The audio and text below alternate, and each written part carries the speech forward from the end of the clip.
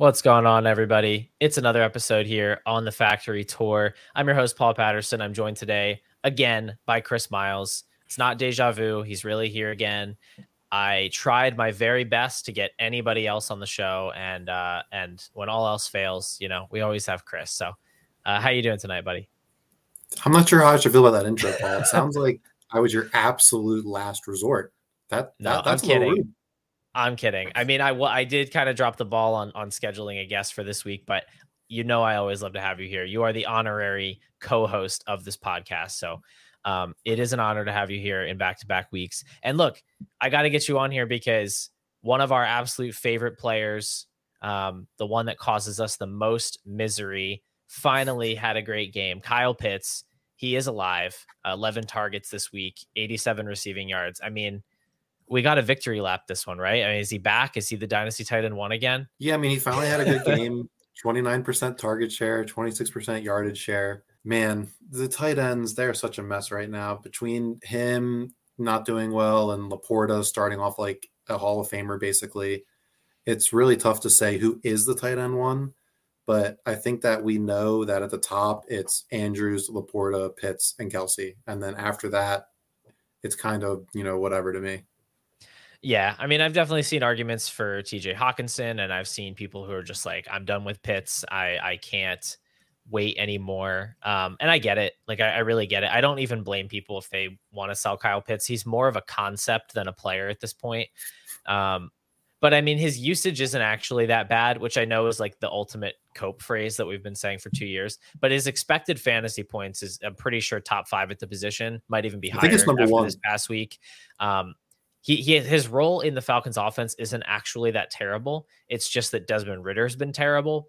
But Kyle Pitts has been near the bottom of the league in catchable target percentage in back-to-back years now. But this week, Ritter was on it and he was finding Kyle Pitts and they had to throw the ball in that game. And so he had a good game. So that's the kind of, he can have these performances. It's still going to be bumpy. There are going to be weeks moving forward where Jonnu Smith has more receiving yards than him. And we just sort of have to take our lumps. I'm holding on in most spots because I still do believe in the upside. And I think sooner or later, he's going to figure it out. I threw the stat out there last week, or actually, no, I didn't. I think I had it written down, but I didn't say it. Kyle Pitts just turned 23 like 3 days ago. Travis Kelce didn't record a reception in the NFL until he was 24. So there is a lot of time out in front of Kyle Pitts in his career, and I'm willing to be patient and just kind of wait and see what happens. Yeah, exactly. I mean, we say it all the time, but like Kyle Pitts can legitimately break fantasy where like if you don't have Kyle Pitts, you just can't win your league that year. So I want that on my team because it's going to happen one year. And especially if his value is going to keep going down, if he, is stuck in this terrible situation with a terrible quarterback, he's a guy I'm going to consistently be buying. Yeah. And hopefully we won't be sitting here on episode 100 of the Factory Tour repeating this exact same monologue again, but maybe we will. Fantasy football is a cruel mistress, as evidenced by all the injuries we're about to talk about. But before we do that, one more point of joy is that Breece Hall also has returned to us here in week 5. He broke out against the team that everyone breaks out against, the Denver Broncos, but he actually had all of his limitations removed in terms of workload. He handled 22 carries in the game, caught 3 passes, had a signature breakaway run where he hit a top speed of over, I think, 21 miles per hour. So he is back, doesn't look hurt at all. He's just full on Breece Hall, hopefully, picking up where he left off last season. And I'd expect RB1 production for the rest of the year. So that was great to see. Yeah, absolutely. They finally told Dalvin Cook to sit on the bench, and Breece Hall showed them why they should have done that all year. He's top 6 RB rest of the season pretty easily, and top 3 dynasty running back. Yeah, I think there will still probably be some rough games just because of the Zach Wilson effect, but you're going to find these breakaway plays are going to come, and he's going to have those big games, and he should monopolize a lot more of the work moving forward, which volume does mask a lot of those other concerns as well. So exciting to see those 2 players performing. Unfortunately, several big names did suffer some injuries. None of the injuries we're going to talk about are supposed to be season enders, but it's looking like, a month or more without some of the biggest stars in all of fantasy, starting with Justin Jefferson. So we're just going to go through these injuries, kind of talk about the fallout. What are we doing with these guys in Dynasty? Are we buying? I wonder if we're buying Justin Jefferson. That's a tough one. And then just what kind of is the fallout within the situations as well. So Jefferson tweaks his hamstring late in the game this past week, and he's apparently going on IR. So he's going to miss at least 4 games. And we know hamstrings can be very finicky. They can linger. They can resurface. So, I mean, it's obviously a scary injury for Justin Jefferson. It sucks to see because he's so fun to watch, and he is one of those guys that could just win you a matchup. But you're going to have to make other plans in the short term. So what are your first thoughts here about the injury to Jefferson? Yeah, my thoughts are they're putting him on IR to be really cautious. I think that this will give him enough time to where he'll return when he's 100%, and you'll have full faith that he's going to be your normal Justin Jefferson when he gets back. So I think that, if there's any sort of availability of Justin Jefferson from a contender, you need to attack that and, get him on your team, because, guys like that usually just aren't even available for trade. You'll say, hey, I want Justin Jefferson, and they'll say, go away, I don't like you. But now, because he's not going to be in their lineup, they might actually say, okay, if you want to give me, some other productive player and a first, then maybe I'll actually give you Justin Jefferson for a AJ Brown or Amon-Ra St. Brown or somebody in that tier. Yeah. Yeah. I mean, I think honestly, you have to send an offer in every league. I don't care whether you're a contender or a tanker. It doesn't matter to me. You go try to figure out how to get Justin Jefferson on your team, and then you figure out the rest. I don't actually mean every league. I actually think there are definitely spots where you shouldn't, because you probably have teams where you don't have enough value on your roster to justify consolidating so much of it into one guy. But in most leagues, I would be looking to trade for him. And it doesn't matter if I'm trying to contend. I'm willing to just sort of tread water for a few weeks and then hope that he comes back. The boost that he can give you when he comes back to your odds of winning a championship are so much higher than anything you lose over the next 4 games by not having him. I think that's something that we'll touch on more later, but I think people get too panicked about having one player out of their lineup in a given week or for a couple of weeks. And when you actually go look at the numbers, the effect that it's going to have on your win-loss record is just not that profound. And so I would be totally happy to go pick him up and just leave him on the bench for a few weeks and figure it out from there. As far as the rest of the you offense, could probably take a guy like Waddle at a first and a second, and you have Justin Jefferson on your team now. Something, and I would be doing that in every league that I had Waddle. I think that the guys in that tier package first and second and attack Justin Jefferson. Yeah, totally agree. Waddle, Devonta Smith would be a good one too. I definitely agree with that. As far as the rest of this offense, we have a big opportunity here for Jordan Addison to break out. He has had some solid games already. It helps because the Vikings throw 40 passes every week. His peripherals have not been that impressive. I was actually kind of surprised to see where his targets per out run and his target share were actually sitting. I don't have them in front of me for some reason, but wasn't super high. It was something like 16% targets per out run and a 14% target share, something like that. So not that great. A little bit better than George Pickens from last year, just in a much better offense with more passing volume. But he has been showing some promise, and he's going to have an opportunity to run all the routes and be kind of the number one receiver, because he's better than KJ Osborne. He's a lot better than KJ Osborne.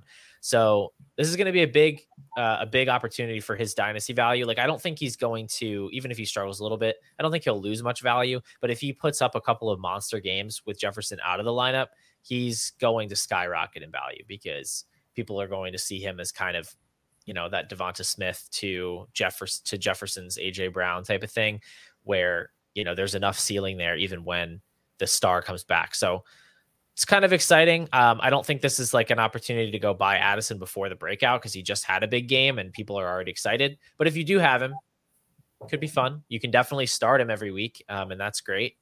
Hawkinson is going to continue to kind of hover in that top 3 tight end zone. I don't really think much is going to change for him. I think his peripheral numbers are kind of just who he is. He might see a little bump in target share. But ultimately, I mean, he's just going to keep racking up receptions, and he's going to be very productive and probably not a league breaking tight end. Yeah, Yeah. I'm worried about how Addison's going to get treated by the defense where, previously they were double teaming Justin Jefferson on, every play, even triple teaming him sometimes. So now you're going to get your top corner on Addison. You can double cover. I mean, honestly, you can double cover Hawkinson, and then, it's going to be might be tough for that offense to move the ball without Justin Jefferson drawing as much as he normally does. Yeah, I think we will see the offense take a hit. I mean, you have to assume so, right? One of the best wide receivers in the NFL is Hmm. out. You're probably going to be worse on offense. So I think this hurts Kirk Cousins the most. Yep. They're still going to have to throw a lot. He's going to have to force the ball to these guys. So I think that the weapons are still going to be fine. But you're right. I mean, the loss of Jefferson, the efficiency drop off might cancel out anything extra in terms of volume. KJ Osborne is supposed to play in the quote unquote Justin Jefferson role, which is just like such a funny thing to say. Because I saw a tweet that was like, Zach Wilson is in the Aaron Rodgers role, right? But it's like Yeah. he can't do it. So it doesn't really matter what role he's in, but he will be an every down player. I think he's kind of fool's gold. He's not a guy that I would go out and try to get to like fill the gap for Jefferson. He's just never proven to be a particularly good target earner. But he'll be like flex worthy. If you have him, you can play him. But I'm not expecting a lot. Yeah, absolutely. I agree with that. Yeah, so it's a bummer. We're losing Jefferson for a week. I already have seen one Justin Jefferson for Jamar Chase trade straight up in one of my leagues. It was a rebuilder had Chase and a contending team had Jefferson. It just made sense. I definitely think that type of trade makes sense. Personally, I think you should be getting a little extra with Jefferson to get rid of Chase right now because Burrow looks healthy. I think Chase could pretty easily be the wide receiver one the rest of the season. He's going to be an impactful player. So, Jefferson in a second for Chase, I think is fair. If you have Jefferson and you want to keep competing and you're afraid about him being out of your lineup, maybe see if the Chase owners open to something like that. Some people have Jefferson in the same tier as Chase. Some people have him in a tier of his own. So it can't hurt to reach out and see. But I wouldn't really want to trade Jefferson down into that next tier below. That kind of gives me the heebie-jeebies a little bit.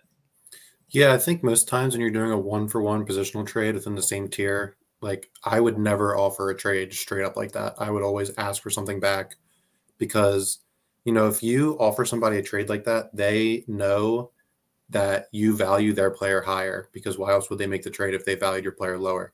So if you offer something, you have to include, like if it's even a third or something, just include something extra. Otherwise, the other player is going to realize that, they're getting gypped for the worst player. Right. There is a psychological component there. And if you send it straight up, there's a good chance they're going to counter and ask for that third on your Yep. side. And now they have the leverage. So it's not a bad idea. Maybe they counter with a straight up trade and then you can take that if you want to. But that is a good note to try to just get a little thing thrown in there, even if you think it's even, because it can kind of affect the mental approach to it from the other side. Our next injury is Devin Achane. I'm going to continue to pronounce his name that way until somebody stops me. Why can't we have nice things? Fantasy football. I just don't understand. Like this guy comes into the league. He has 3 incredible games in a row, top 5 finishes. He's like the most exciting player to watch in the NFL. And now he tweaks his knee and we're not going to see him for a few weeks at least.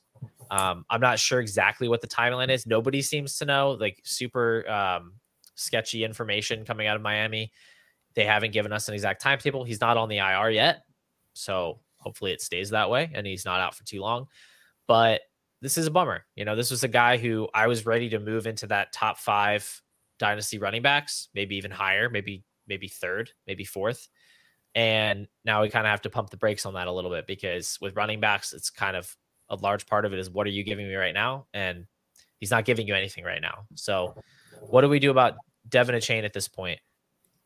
Yeah, I just want to touch on how great he's been. He's played 3 games over 10% of the snaps. He was the RB1 overall, the RB5 overall, the RB4 overall. Absolutely absurd.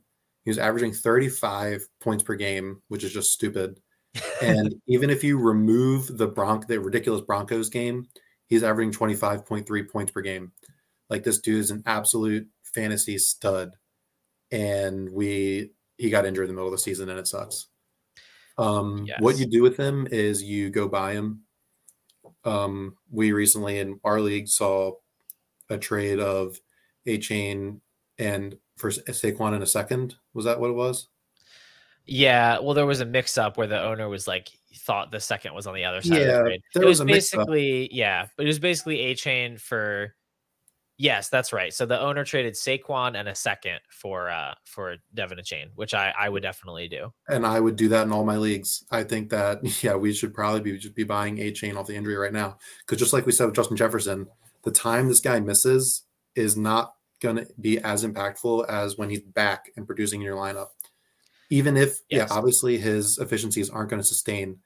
His volume might increase though, and even if his efficiencies don't sustain, he's going to be around 20 points per game. Like the dude's averaging a ridiculous amount of points. If it goes Yeah, down, it'll his still his be top of the efficiency can league. regress and he can still be a top 5 running back. That's the thing. Like he's playing way above expectation.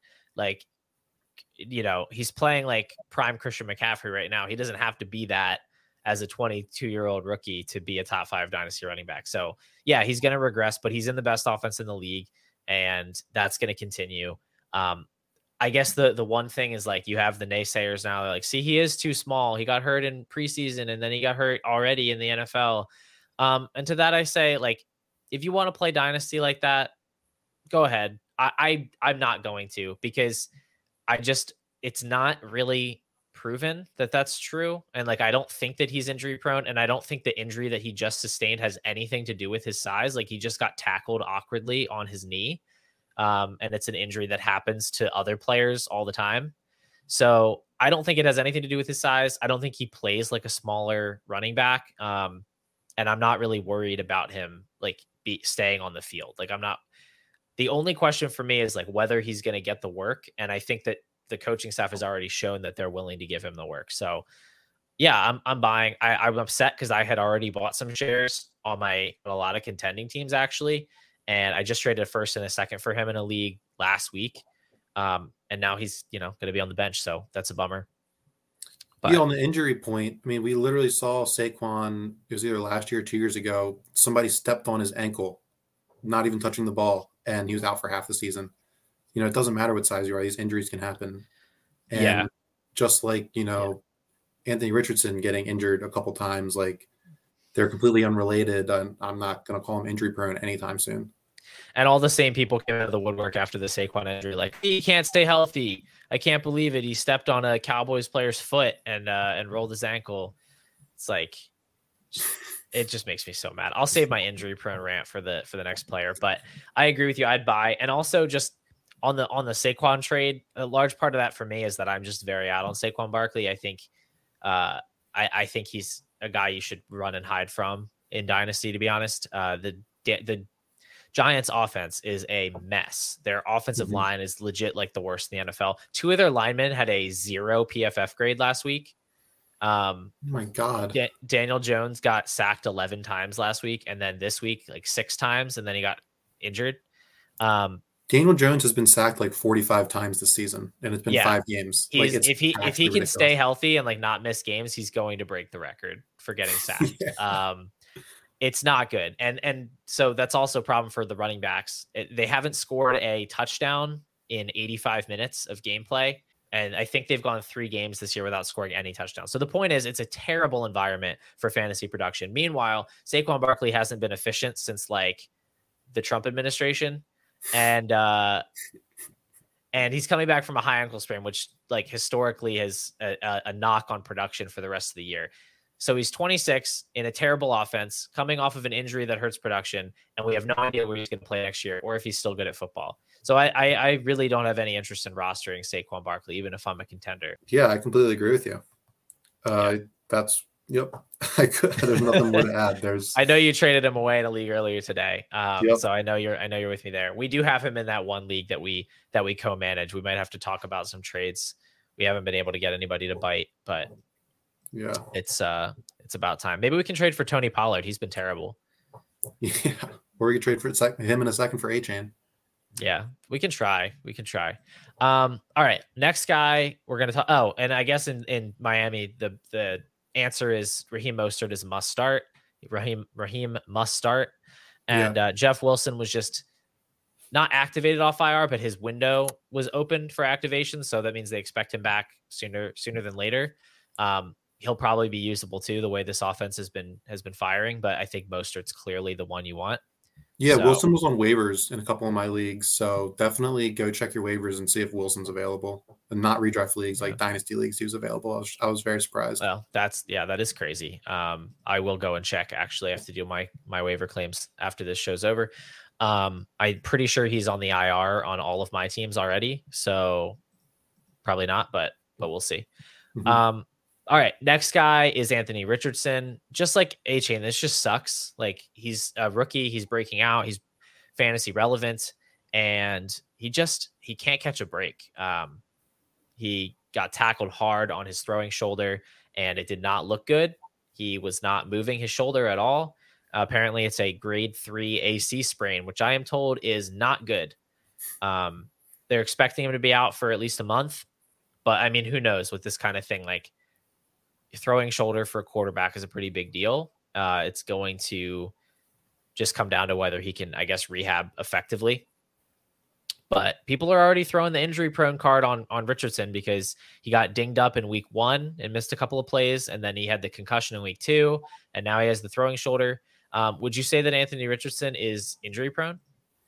I would not, because that is not a thing that actually exists, except for maybe Michael Thomas. That's the only player I would ever give any grievance to for injury prone.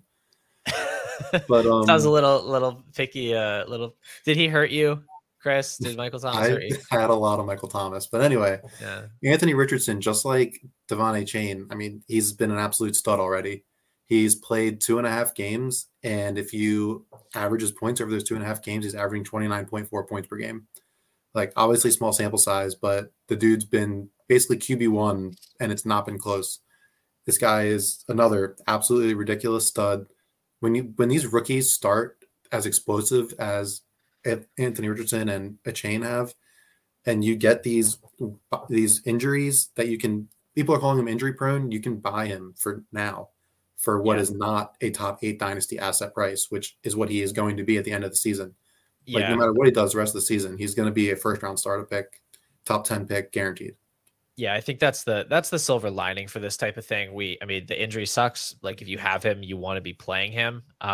But if you're in a lot of leagues, this opens up an opportunity to go and try and get him elsewhere, because his value does take a hit. It should take a small hit because you can't use him right now, and so that matters. But it also can take a hit just based on the perception, right? The idea that he is injury prone. Now, here's what I'll say. I do think injury proneness exists to an extent in certain players. There are certain types of injuries that are more likely to recur if you've had them before, soft tissue injuries especially.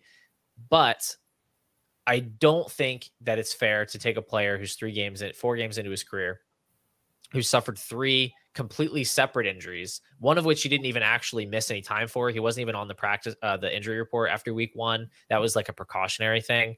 And then the concussion was just like a freak. Like, every concussion is just like a freak hit. Like, you can say that he plays aggressive, I guess, and that he's more likely to get concussed. But we saw Cam Newton play like this for years and not get hurt until later in his career. And we see Josh Allen do the same thing on a weekly basis. And he hasn't gotten hurt other than that elbow injury that he had. So it's just like, you can't just say that he's going to get hurt because he plays a certain way.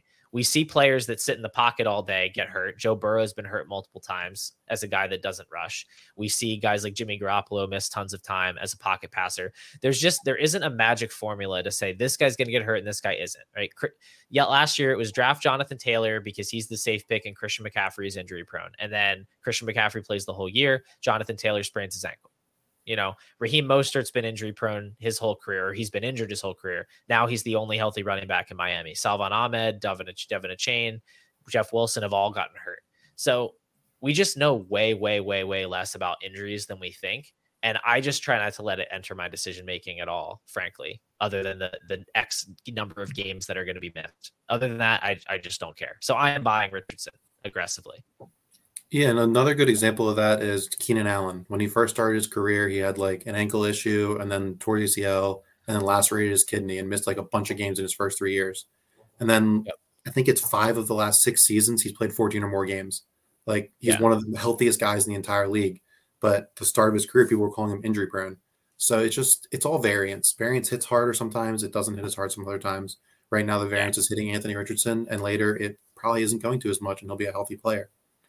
Yeah, variance is that one thing that I like wish everybody that played fantasy would understand, because it affects every aspect of the game and people just don't get that it exists. Like, players have bust games, now they suck. Players have big games, now they're great. It's like, no, it's probably just variance.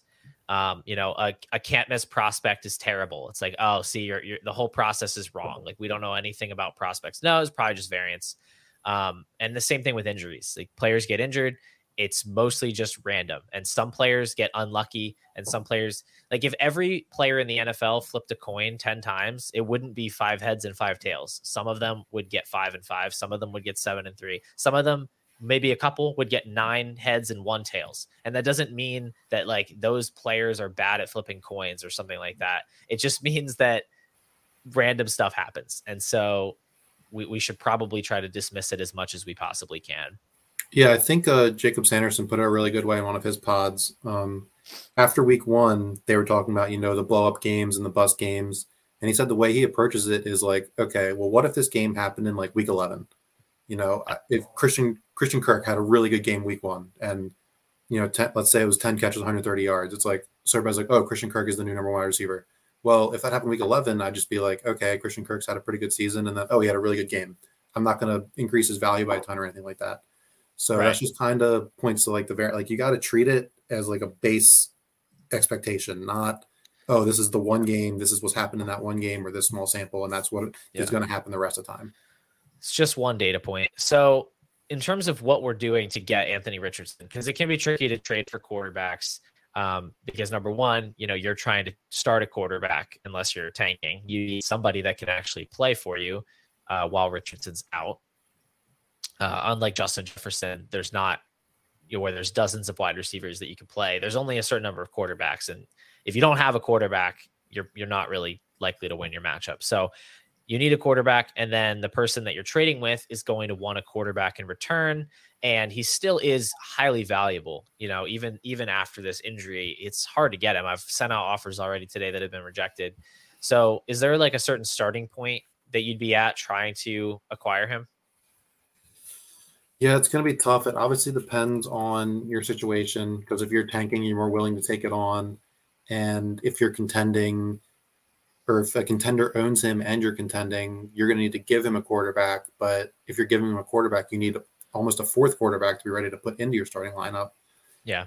I mean, I would be, if he's on a contender and let's say I'm loaded at the QB position, my 3rd quarterback is like Russell Wilson or Kirk Cousins or Jordan Love or something like that. I would love to send one of those guys and, 2 firsts, trying to throw that at the Anthony Richardson owner and see if that, tickles their fancy and gets them to move off them. But, if Anthony Richardson's owned by a rebuilder, it's going to be way harder to get him. And then if you're a rebuilder targeting a contender with him, I mean, you can pretty much throw any of your competent quarterbacks at him in a couple firsts, and, it's the same scenario. Basically, you need to have a producing quarterback and a couple firsts, and then you might be able to get him. Yeah, I think that is definitely a good starting point, and I think that could get done, actually. Jordan Love just had a horrible game, so maybe next week. But, Russ or Kirk to a contender plus a couple firsts, I think that's fair value, in my opinion, because I think those guys are worth about a first, and I think Richardson's worth about 3. So I'd be in on that. I think you could possibly trade a guy like Justin Fields straight up for Anthony Richardson after 2 massive games. Right now, you probably could, yeah. Yeah, or you could throw, I'd be willing to throw something on top. Like a second, yeah. Now, that's one of those moves where it feels real bad because he just scored 40 points in back-to-back weeks, and now our base assumptions have obviously reset, and we assume he's going to score 40 points every week. And now it's like, well, you're going from 40 to 0. But that's not true. He's probably going to settle in, even if he has a good rest of the season, somewhere around 20, 21, 22 points per game.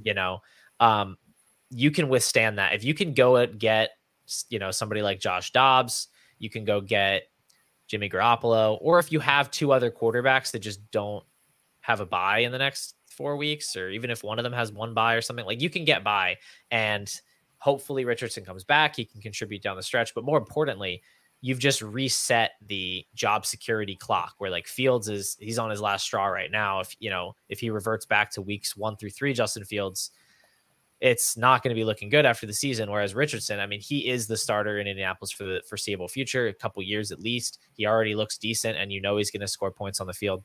So I'd still rather have him than Fields by a decent margin, even with him being out.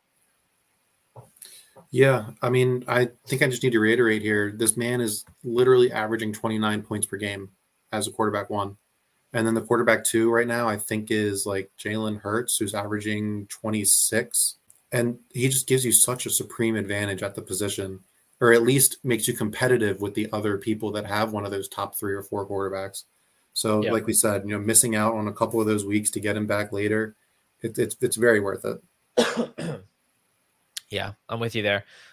Any of the other injured players that you feel the need to discuss, or you just want to skip over them? James Conner, Khalil Herbert, Aaron Jones, Daniel Jones, all dealing with some level of injury. I don't feel compelled to spend a lot of time on them, but the only one I want to talk about is actually Nick Chubb. We've been getting more information on his injury, and it's seeming much cleaner than it first seemed initially. So I think if you're a team that's not necessarily tanking, but targeting a 2024 competitive window, you want to be getting Chubb on your team before, this is the lowest Chubb's ever going to be. The more positive news we get, the closer we get to the offseason, his value is just going to keep going up. Chubb is definitely a guy I'm trying to buy right now if you want to contend next year. Yeah, that's a good call. You can probably get him thrown into some deals where the manager needs points right now, and you can be ready to go with locked in RB2, fringe RB1 type of guy starting next season. And it sounds like he's going to recover pretty well, as opposed to what we thought after we saw the injury. But actually, I never saw the injury. I heard how bad it was, and I did not want to see it. So I avoided it. It looked terrible. But I heard it was not a good time. Yeah, so right now in Fantasy Calc, Nick Chubb is valued as less than 2 2024 second-round picks. Yeah, I mean, he should definitely be worth less than 2 seconds. I mean, I wouldn't trade more than a second for him. Right. Yeah. But I mean, I think that gets it done and definitely in some spots. A second would do it, or like a player. Second and a player that helps him score points. Yeah. Yeah. So, yeah, that's a good idea. All right, we'll move on. If you want any other injury news, it's all over Twitter. You can find out, when people are coming back and whatever. But we're going to talk a little bit about surviving these injuries and getting through the bye weeks, because we are moving into that part of the season where the bye weeks are going to start hitting us hard. This week, there's only a couple, and one of those teams is the Steelers, so you're not losing anybody there. None of those guys are startable anyway.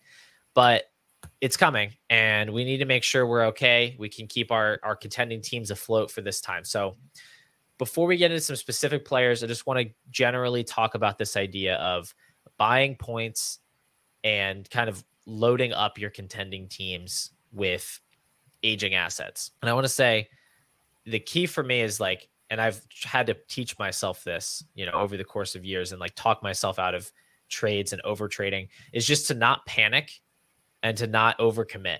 I get into situations where I have one league where Deontay Johnson's on IR, and then I had Keenan Allen on bye, and I had to put Darnell Mooney into my starting lineup, which is never a good thing. And I was thinking this isn't good. I need to go out and trade for somebody that I can play this week, or the next couple of weeks, because there's no way that I can win a matchup with Darnell Mooney in my lineup. Okay, that's stupid. And I'm outing myself as being stupid because it's just an emotional game. And we convince ourselves that every little decision we make matters, and it just doesn't. Most fantasy matchups are not particularly close.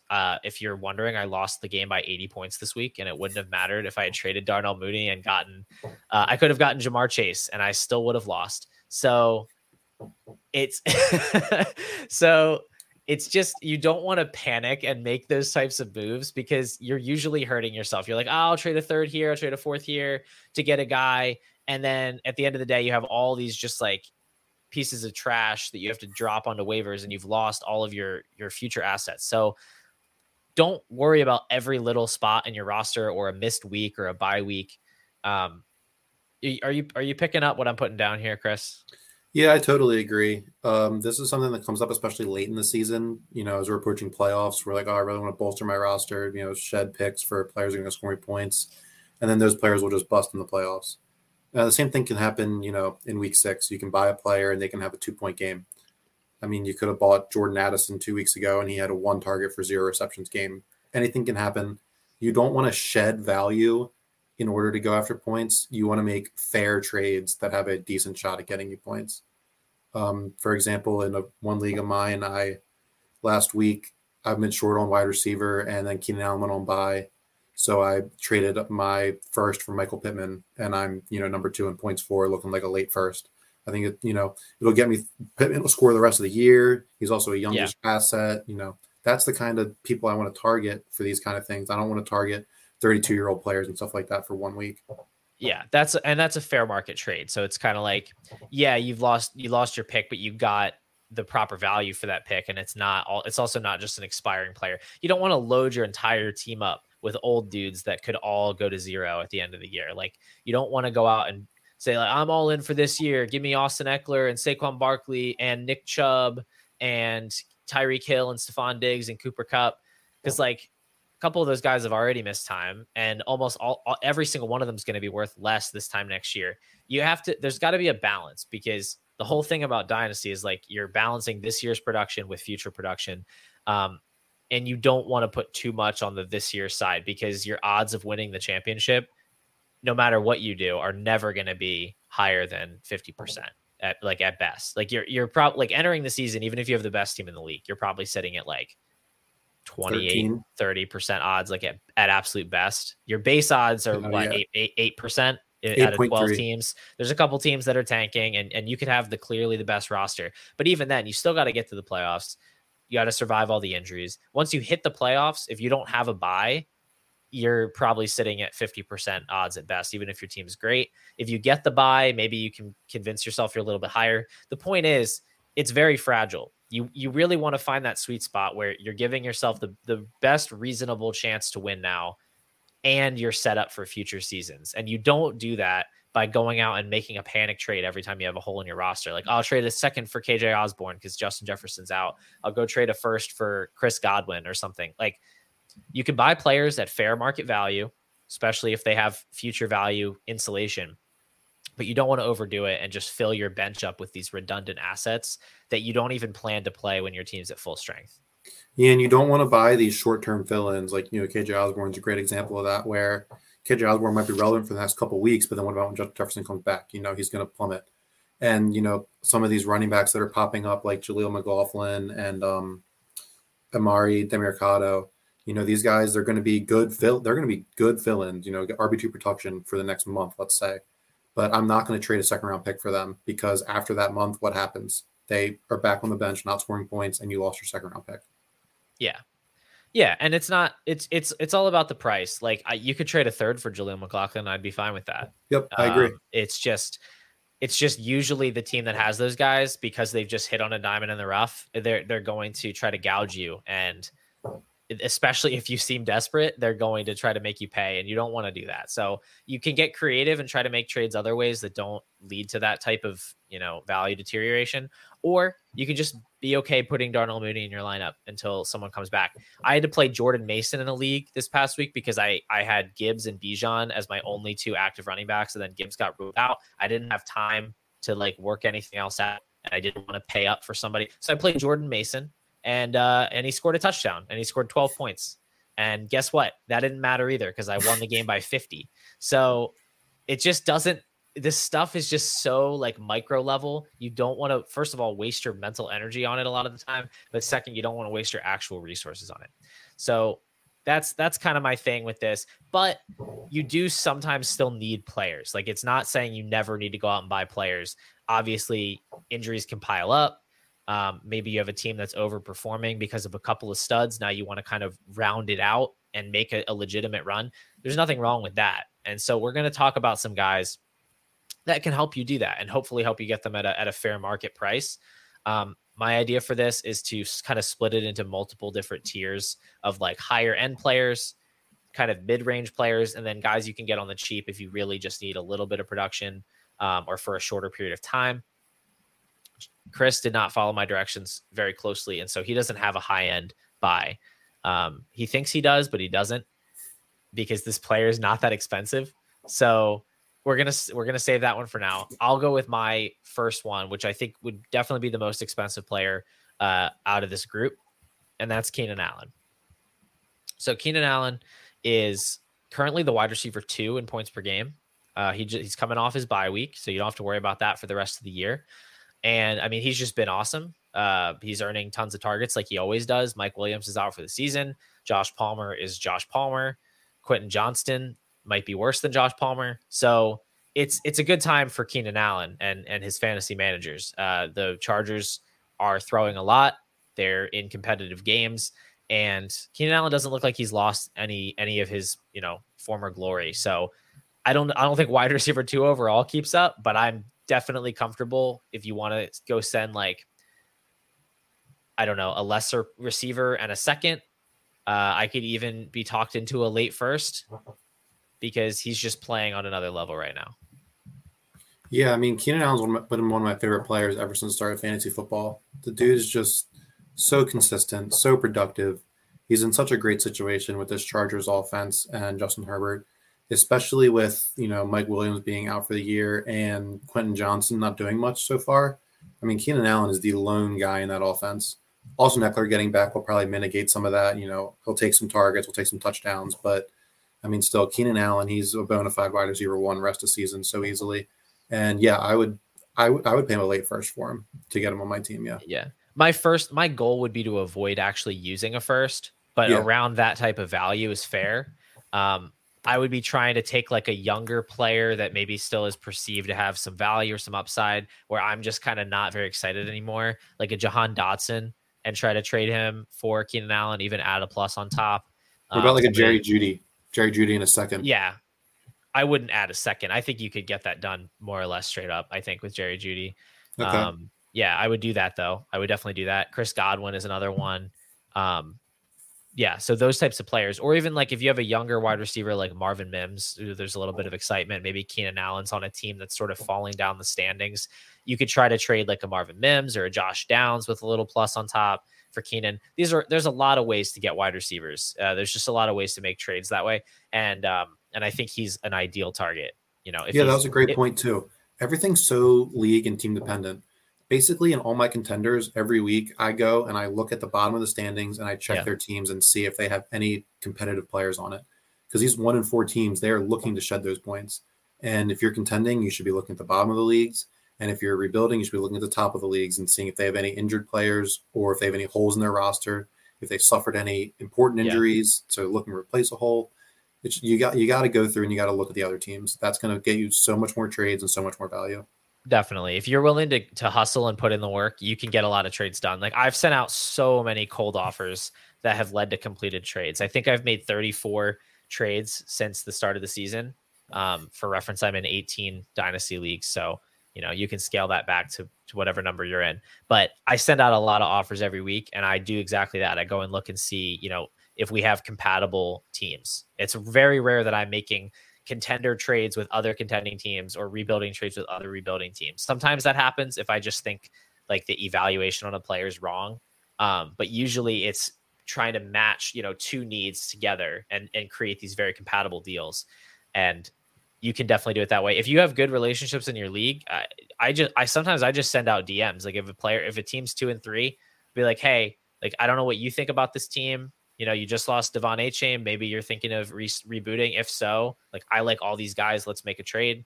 If not, whatever. And they'll be like, yeah, not yet. Maybe next week. I'm like, okay, let me know, because I want to be the first customer. Like I want to get the best deal. So yeah, go out and knock on some doors and you might find some good deals. But that's Keenan Allen. Why don't you go ahead and name your first player? I kind of already talked about Michael Pittman. Because I brought him up, made a deal with him recently. The other player I liked to highlight was Raheem Mostert.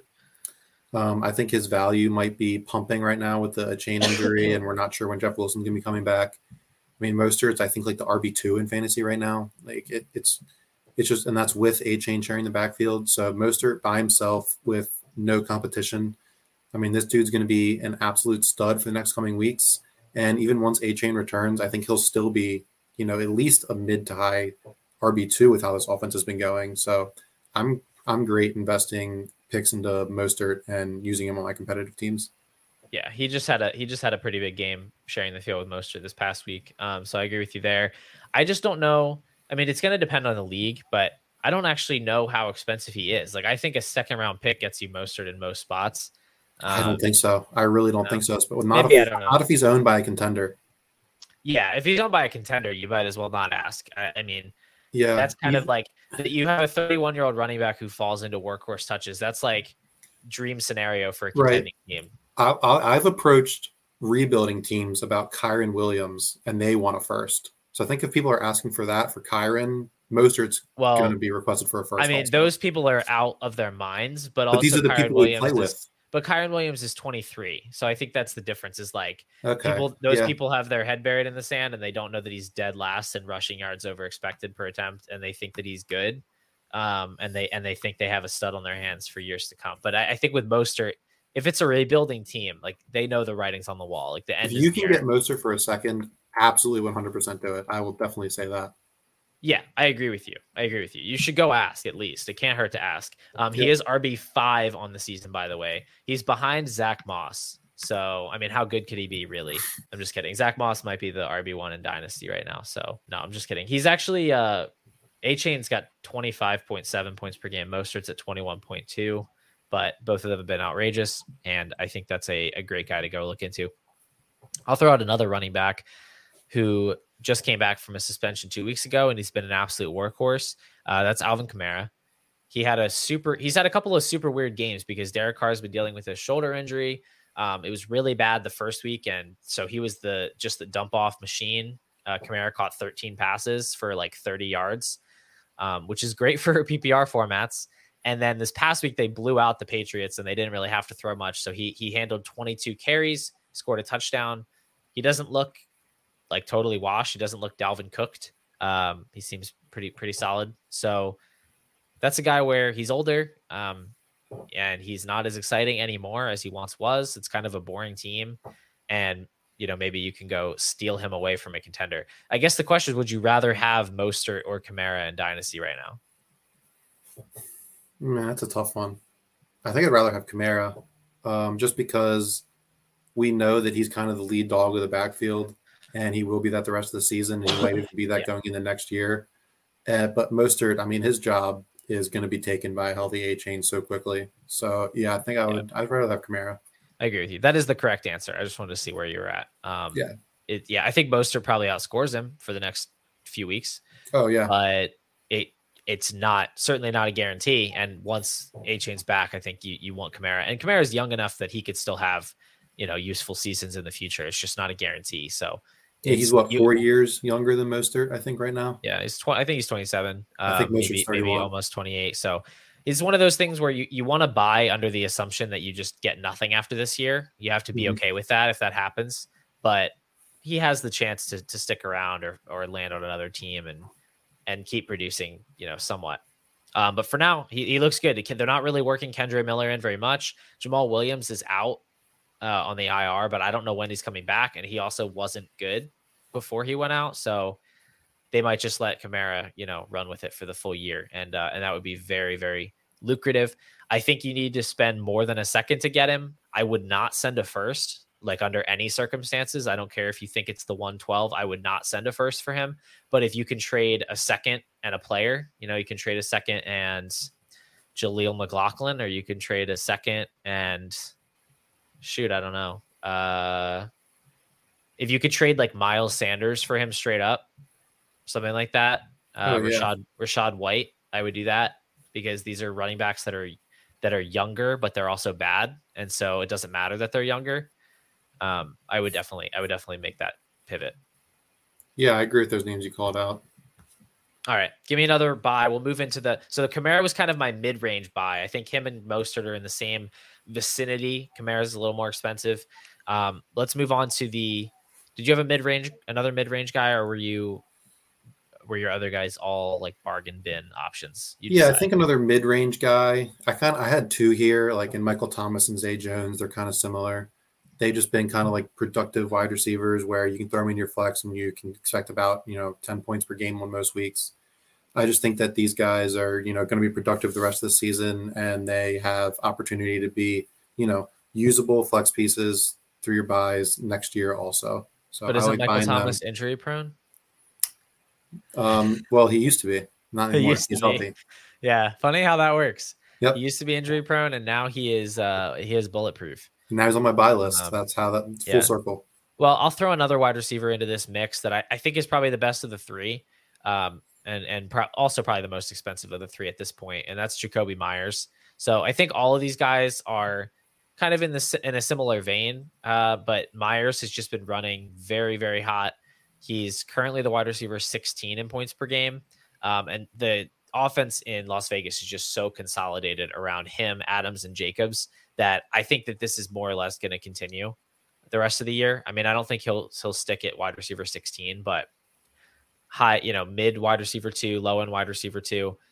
And I don't think he's that expensive. He just doesn't have a lot of brand equity. He never has. He's always had a high target share. He's always been, quietly productive, but he's never been a very exciting player. So probably a little more expensive than Michael Thomas and Zay Jones, but not by a lot. And I think all three of those guys can definitely help you through the bye weeks, and they're not going to break the bank.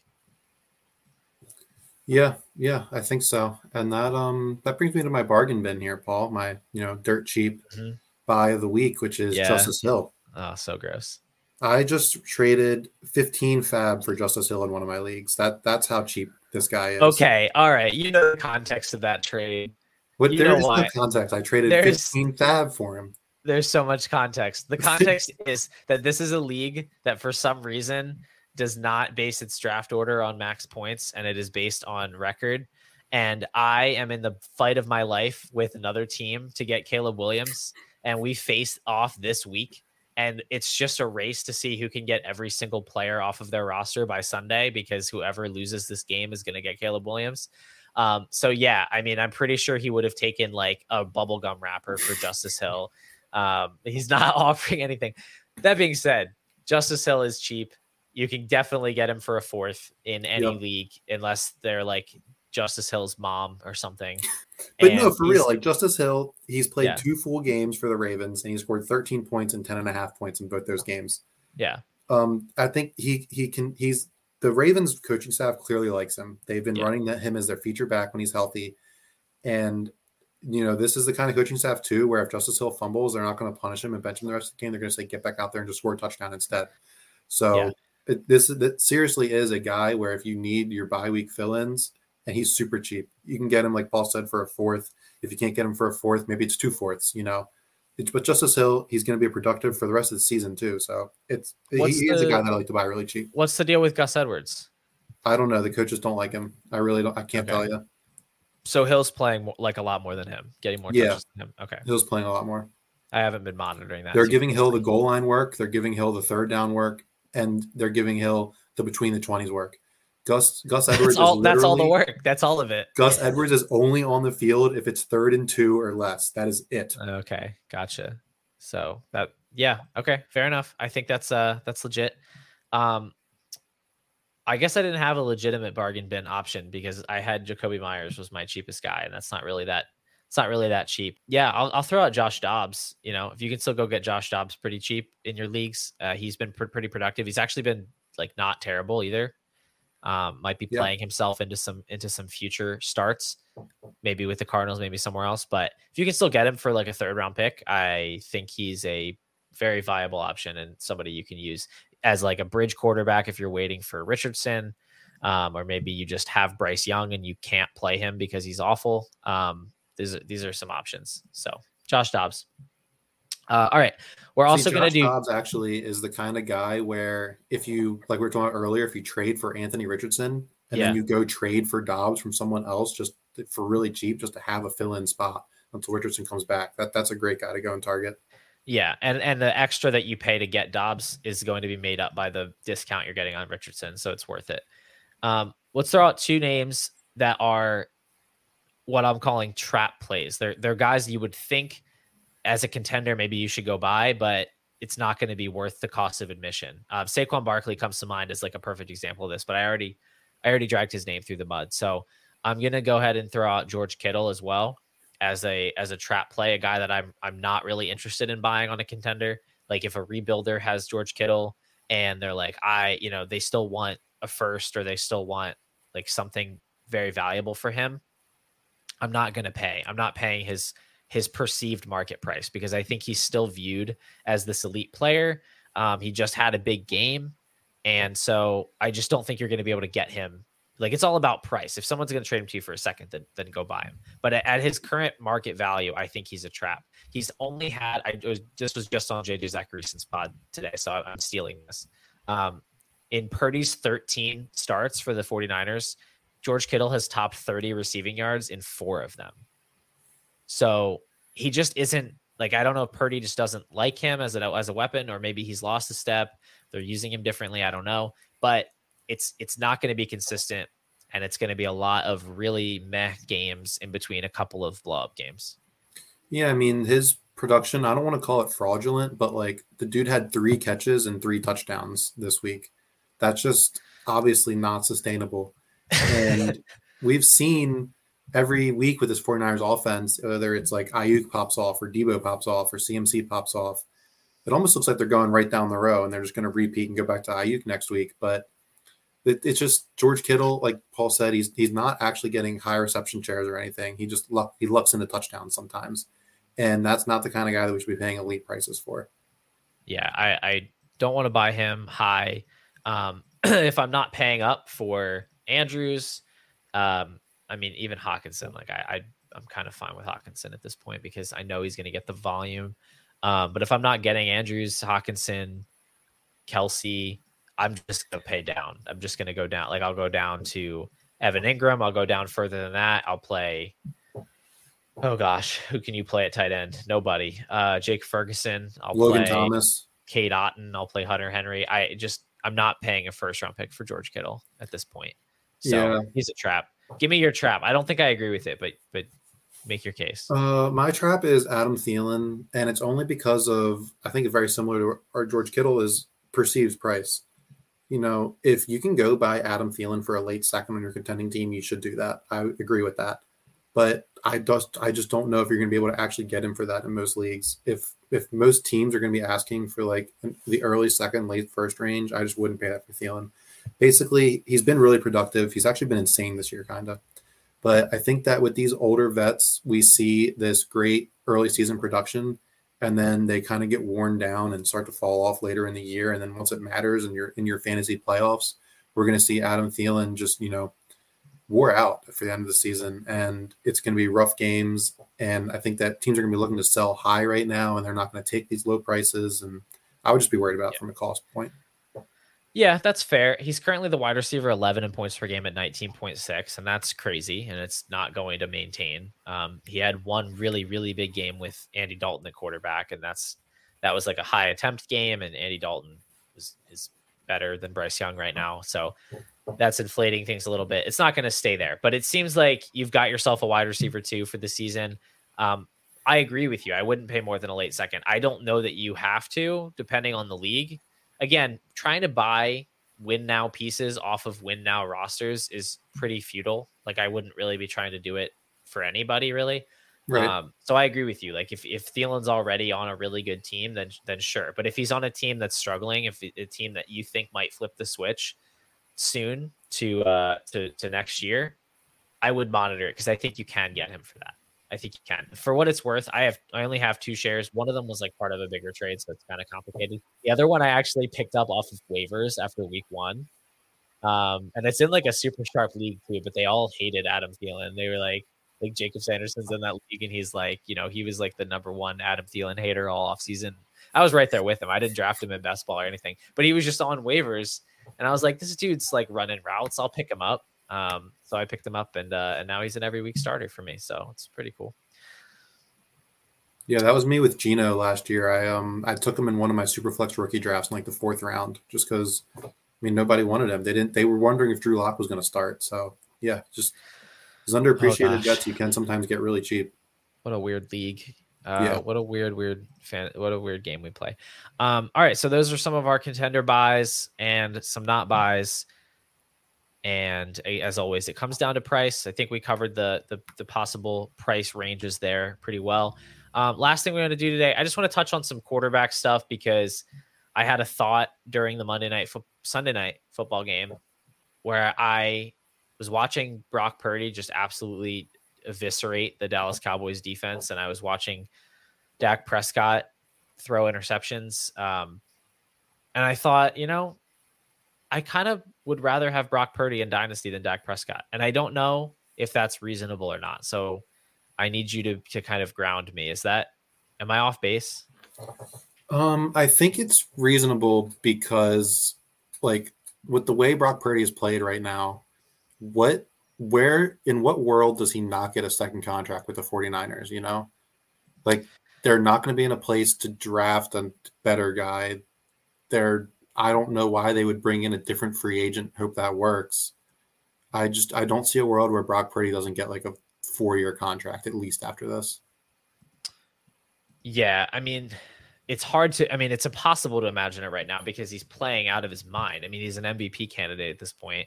He's 18-0 in games that he's finished. Yeah. 18. He hasn't played. Is it 15?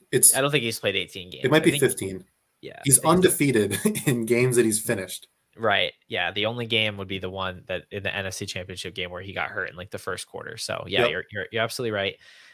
He's been lights out, and we can argue all day and night about QB wins and about how much of it is Purdy and how much of it is Shanahan. It's both. But it's like, it just doesn't matter. Like it doesn't, because he's under contract with the Niners for the foreseeable future. If he does keep playing like this, he's going to get a huge contract. Like you said, Kyle Shanahan's not going anywhere.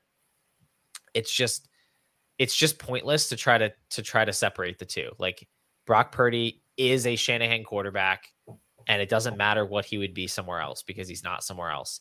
He's scoring 20 points per game currently. I think the number one concern I have with him is the ceiling, right? Like, I don't think that's pretty much the ceiling. He doesn't run. He's as efficient right now as he could ever possibly be. And the Niners are not going to ever be a pass happy team. I looked up their pass attempts per game since 2019. They've ranked 31st. This is off the top of my head. 31st, 16th, 27th, 31st, 31st. And the year they were 16th in pass attempts was the year they finished last in the division, so they were in a bunch of negative game scripts. This team isn't finishing last in any division anytime soon. Their main inclination is to run the ball when they get the chance. So, you're banking on the efficiency and you're banking on touchdown passes, and I think you're going to get it. I can't push him too high because I just don't think that the ceiling is there. But with Dak, that's where it sort of entered into my mind. It's like, okay, Dak's 30. He hasn't been a difference-making quarterback in a couple of years. He doesn't really run anymore either. And now he's in this situation where this Mike McCarthy offense is just sucking the life out of everything. And their defense is really good. So they either end up in these like blowout games where he doesn't need to do anything, or he ends up in games like this against good defenses and their offense isn't good enough. And so it's like a very narrow case where Dak's going to find himself in a shootout and he can actually show how good he is as a quarterback. And I'm kind of just ready to be like done with that. Yeah, I think, I agree with everything you said. I would rank Brock Purdy over Dak Prescott pretty comfortably right now. I think that there's a very fair argument for Brock Purdy to be QB 14 in Dynasty right now.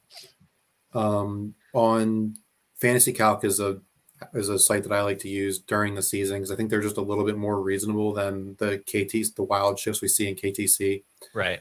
They have him at QB 12, right above like Jordan Love, Deshaun Watson, Bryce Young, Jared Goff, Dak Prescott, Kirk Cousins, Russell Wilson. Like, most of those names, you're obviously taking Brock Purdy. Yeah. The only questionable ones are maybe like Deshaun Watson and Bryce Young, but I think so. Yeah. Those would be the ones where I'm on the fence. Yeah. But Watson, I'd probably take over Purdy, but I think I might just take Purdy over Bryce Young right now.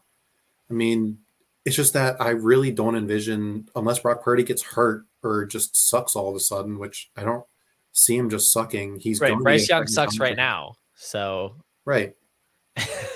So yeah, it seems crazy. Like, this guy was the number 1 overall pick in the NFL draft, and he was like the 103 in rookie drafts, and now it's like we're gonna take Mr. Irrelevant over him. But Bryce Young doesn't run.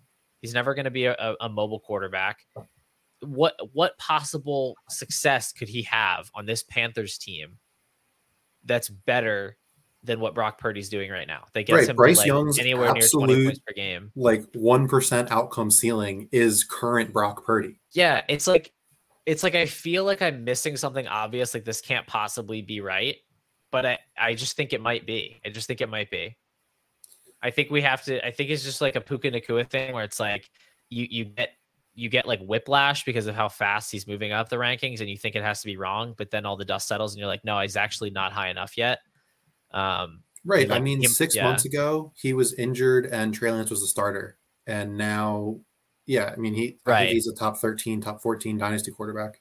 Yeah, I mean, I think that's the key, right? If he wasn't hurt and Trey Lance was never part of the narrative, he would have moved up a lot earlier, and it wouldn't feel like he was going from like QB 20 to QB 10. He would have already been, in the Goff zone at least, and then he wouldn't be moving as far. But it feels like it's a rocket ship situation because of all the narrative stuff. So I think that's right. I think you're right, and based on that, I do think you could still get him in some spots because I don't think. I think there are people with Brock Purdy that it's like found money and they don't know. Like, I don't think they know yet that what they have. No, they have to know. A lot of people know, but some people don't. I think some people don't know. And I think you could trade like somebody like Bryce Young. I feel like that would be appealing to certain people. Yeah. Watson's probably my barrier right now where it would be tough for me because Watson he's also over Kyler, but we obviously don't agree with that. I don't agree with that. No, I'm still taking Kyler. He has that upside. But I think so. Let's just recap here. Who's ahead of him? Go ahead and list the names ahead of him. Yeah. So right now it's Stroud. So yes.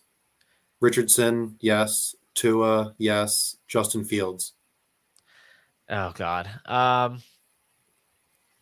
Okay. So Fields and Watson are probably my two decision points where I have no idea what to do. Because Fields still has the higher ceiling. He's way more fragile. What would you do? I would take Fields for sure. And I think I would just take Purdy over Watson. It would feel good, right? Like not having Deshaun Watson on your fantasy team is a good feeling. Like it's like you just got out of the shower and you're just like, you just feel great. And having him is basically the opposite of that. But in terms of actual fantasy production, Watson's been running a whole lot. And if he can get the passing side figured out, like that's pretty appealing. Right. He finally had his first good game before the bye. He's definitely on the upswing. Yeah. So I don't know. I might wait a couple weeks and see. I don't know. I mean, Purdy can't be any better than he is right now. The idea that Jordan Love is right behind him is absolutely laughable. That's crazy. Jordan Love is getting exposed. He's right. So then it's Jordan Love, Bryce Young, Jared Goff, Dak Prescott, Kirk Cousins, Russell Wilson, Geno Smith, Sam Howell, and those all feel like I'm just smashing Purdy. Yeah, I mean, obviously over those guys. The crazy thing is the fantasy calc's based on real trades, so there are people that are getting absolutely hosed in Jordan Love trades right now. I mean, they are getting just. You can trade Jordan Love for Bryce Young, according to this. Oh God, it's so bad. Jordan Love is not good. I'm sorry, he just isn't good. Yeah. He had a high touchdown rate for 3 weeks, and everybody lost their minds. Yep. And I get it. I mean, Brock Purdy has a high touchdown rate too, but it's just like. Well, Jordan Love was in the Aaron Rodgers role, so it's just different. You got to pay the Aaron Rodgers prices. He's just different. Yeah, I don't know. I'm gonna have to think about this some more, but I am leaning that way, and I would take Purdy. I have a couple Dak shares. I might try to see what I can do. This feels like absolutely the wrong time to send that offer, though. Like, I probably shouldn't send it this week. Like, hey, I know your quarterback just made mine look like Jordan Love, but maybe we can swap. That's probably not a good idea. Maybe I'll wait. You could probably trade some Jordan Love for Dak Prescott, though. Next week should be good for the Cowboys. They're playing the Chargers. Should be a competitive game. It's a softer secondary. So this is kind of like put up or shut up for the whole Cowboys offense. Tony Pollard, please. Like, I'm begging you. Tony Pollard, CeeDee Lamb. Yeah. Please stop looking like you're 2022 Ezekiel Elliott and actually like score some points. Break a tackle maybe. But if it doesn't happen next week, then I don't know. I also wanted to ask you about Sam Howell because I know you're kind of like a Howell fan. And he's scoring so many fantasy points. Yeah. He's currently, what is he? He's really high. QB, this is QB 16 in points per game. I feel like that's wrong. I feel like he's higher than that. I think he had one stinker. He did have one really bad game, but I thought he was higher. It doesn't matter. He was really, this past week they lost to the Bears, so that's terrible. But he threw 51 times and scored like 30 fantasy points. Yep. What do you think are the chances that he's actually for real? Like he starts multiple seasons? I'd say right now, I mean, I'd say they're pretty high. I think he will start for the entirety of his rookie contract for the Commanders. Okay, well that's bold. And if you think that, like, you have to be pretty high on him in Dynasty, right? Like you would trade. Oh yeah. Would you rather have him than Geno Smith? Yes. That's probably an easy one. Would you rather have him than Kirk Cousins? I'd rather have him than Jared Goff. You'd Kirk rather Cousins. have him than Jared Goff and Kirk Cousins. Yep. Okay. I think that's where I stop though. Okay. You'd rather have him than Jordan Love. Well, obviously. But once we get to like Bryce Young, I think I would rather have Bryce Young. But all those mid-tier guys that are just giving you replaceable production, like just give me Sam Howell for sure. Yeah, I think that's right. I mean, because it's like if you lose if you trade one of those guys for him, like what are you really missing out on? They aren't that good either. They're not difference makers. They're older.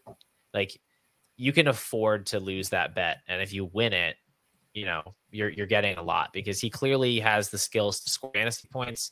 As long as that keeps him in a starting role, it's going to be valuable. So yeah, I agree with you there. All right. The landscape is so hard to figure out mid-season because everything is just shifting so much. But I think we're seeing some stuff sort of normalize now after 4 or 5 weeks, and I'm getting my bearings a bit. But I have a lot to think about. I have some offers to send. I'm gonna go try to get some Brock Purdy. I'm gonna go try to get some Raheem Mostert. It's gonna be good. Those of you out there listening, we do this every week. Chris isn't always here. Sometimes he's here. It's always great when he is here. But we have other guests coming up. I'm going to be talking with Jacob Sanderson next week, a little bit more about this idea of contending and rebuilding. We'll talk about some more trade targets. Hopefully we won't be talking about more injuries. And you can find us here, wherever you're watching us. If you could subscribe or rate or follow, whatever the platform you're on does, any way you can support the show is really helpful. You can also check out dynastyfootballfactory.com. We've got dynasty rankings that are updated throughout the season and all of the off season. We do, rookie content when it's rookie season. We do in-season articles. There's just a lot of content coming out all year round, and it's very, very cheap. It's like $20 for the whole year. So check that out. You can also join the Discord. You can talk to me and Chris and the other analysts about your trade questions, about start sits or whatever you got going on. So it's a good time. It's worth your money. If you feel like it, you can follow me on Twitter at Paul_DFF. You should definitely follow Chris on Twitter at ChrisMiles1017. Chris, any final thoughts for everybody? Yeah, just don't overreact. Don't freak out if you start Darnell Mooney, and just keep chugging along in the long, long fantasy season. Those are very good thoughts. We'll leave you guys with that, and I will see you all next week.